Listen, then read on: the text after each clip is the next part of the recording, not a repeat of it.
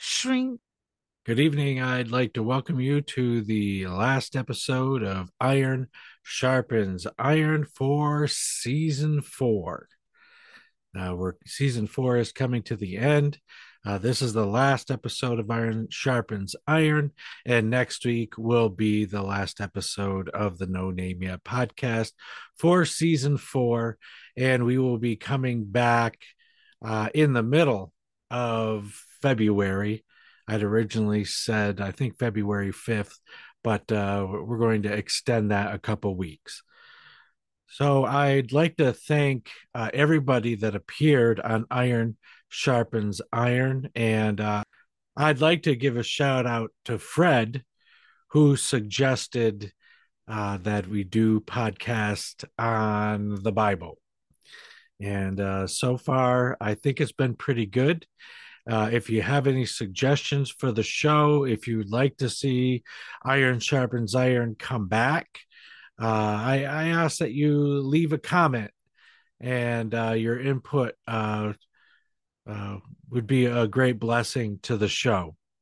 And I would like to thank EJ for being a great co host and bringing his questions, reading his scriptures before the show, and really adding to the dialogue on Iron Sharpens Iron. So this is going to be a short one tonight. We've been through the holidays. I think all of us probably experience a little fatigue. Even when the holidays are great, we get fatigued. We enjoy ourselves to the point of being tired. And, my family had some things going on. Unfortunately, my uncle, Robert Mastro, passed away on December 23rd. We still celebrated the way we do because we know that's what he would want us to do. But it was a very sad time for us. And yet, I was able to enjoy the family and celebrate the birth of our Lord and Savior, the birth of our Messiah, Jesus Christ. So the scripture that I would like to read, and I'm going to make a few comments on it, and then end the episode, is in the second chapter of Luke, and it starts with verse 22.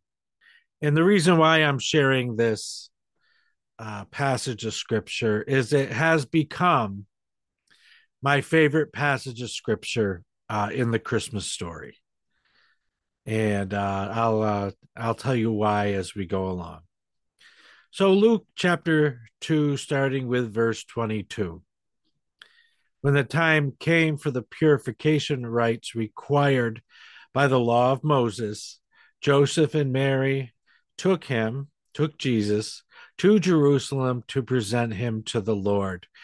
As it is written in the law of the Lord, every firstborn male is to be consecrated to the Lord, and to offer a sacrifice in keeping with what is said in the law of the Lord, a pair of doves and 2 young pigeons. Now, there was a man in Jerusalem called Simeon, who was righteous and devout. He was waiting for the consolation of Israel, and the Holy Spirit was on him. It had been revealed to him by the Holy Spirit that he would not die before he had seen the Lord's Messiah.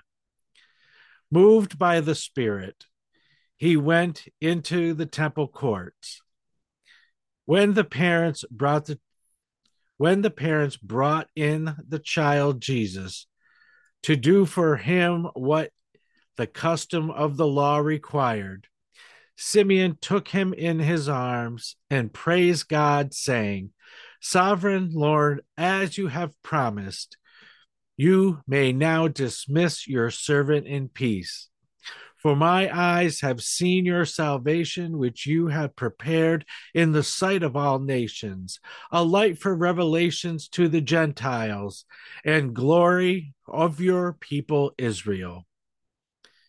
The child's father and mother marveled at what was said about him. Then Simeon blessed them and said to Mary, his mother, this child is destined to cause the falling and rising of many in Israel, and to be a sign that will be spoken against, so that the thoughts of many hearts will be revealed, and the sword will pierce your own soul too. There was also a prophet Anna, the daughter of Penuel, of the tribe of Asher. She was very old. She had lived with her husband 7 years after marriage, and then was widow until she was 84. She never left the temple, but worshiped night and day, fasting and praying.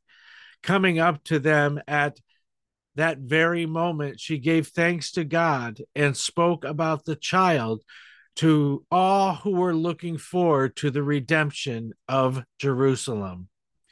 When Joseph and Mary had done everything required by the law of the Lord, they returned to Galilee to their own town of Nazareth. And the child grew and became strong, and he was filled with wisdom, and the grace of God was upon him. So let us be blessed by the reading of God's word. Thanks be to God. I particularly like this passage of scripture for the character in this story by the name of Simeon. And as I was introduced to the African Methodist Episcopal Church back in 2005. For those years that I was in the AME Church, which totaled 17 years, I met a lot of men in that denomination who were so devoted to the Lord. And I remember one of the elders of the church in Bethel, Schenectady, would not miss service unless he was too sick to come. And when he did come, he would carry his own oxygen tank up the stairs into the church. He was somebody that always spoke about the traditional services that we would have throughout the year, the men's day, the women's day,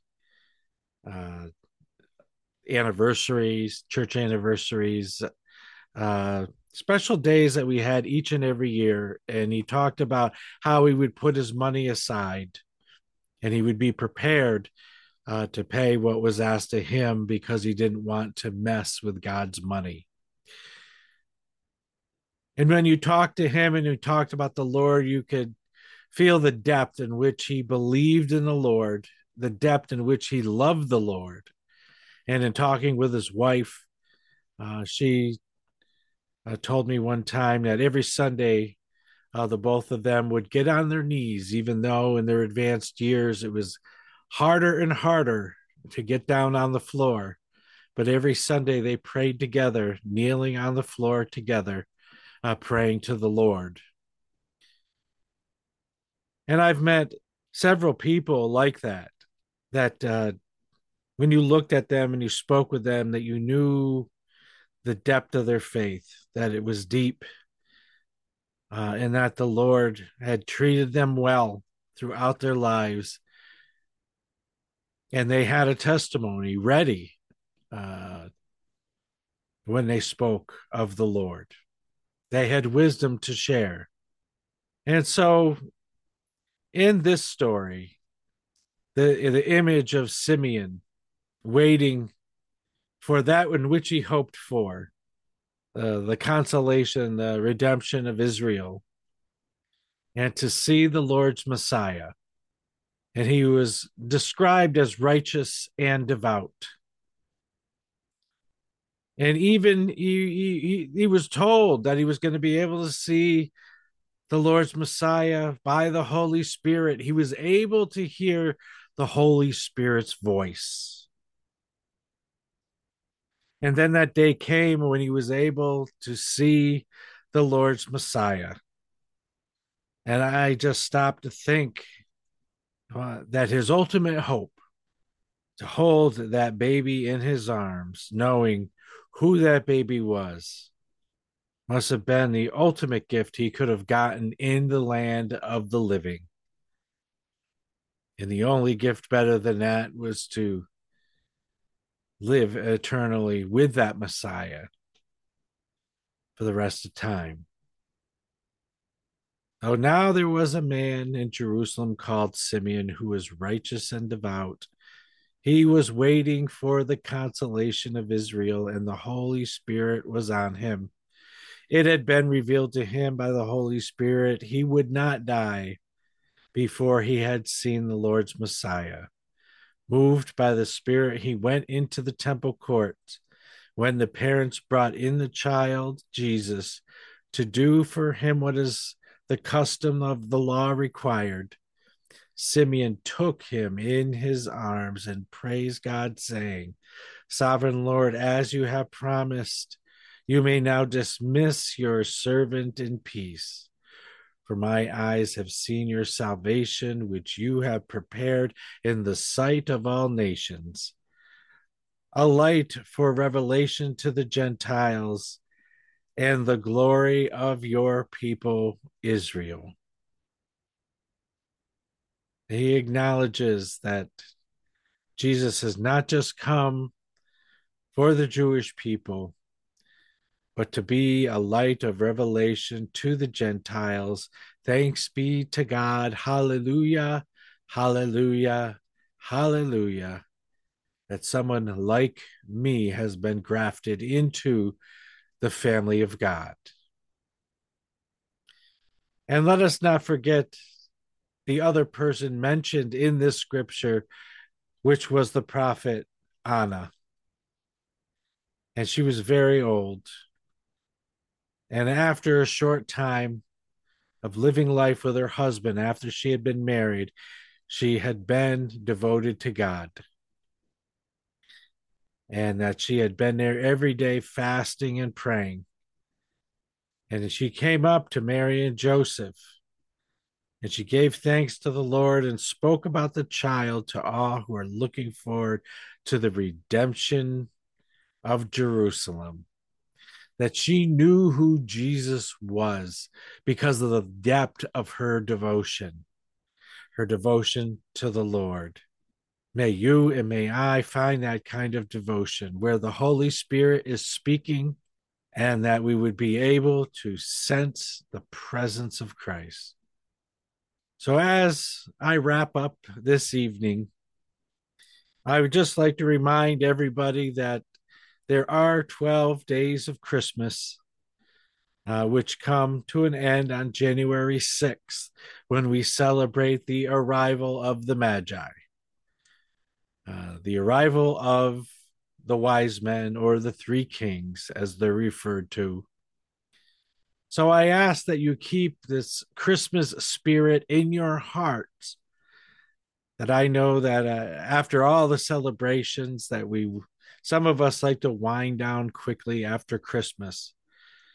But let us just remember that in our liturgical calendar, that Christmas is a 12-day celebration, and that may we be blessed by all the parts of that story surrounding Jesus's birth. We pray that in Jesus' name, amen. So God bless you. May the Lord be with you. And may we reflect the way of Jesus Christ in the things that we do and the things that we say. And I pray this in the name of the Father, Son, and Holy Spirit. Amen.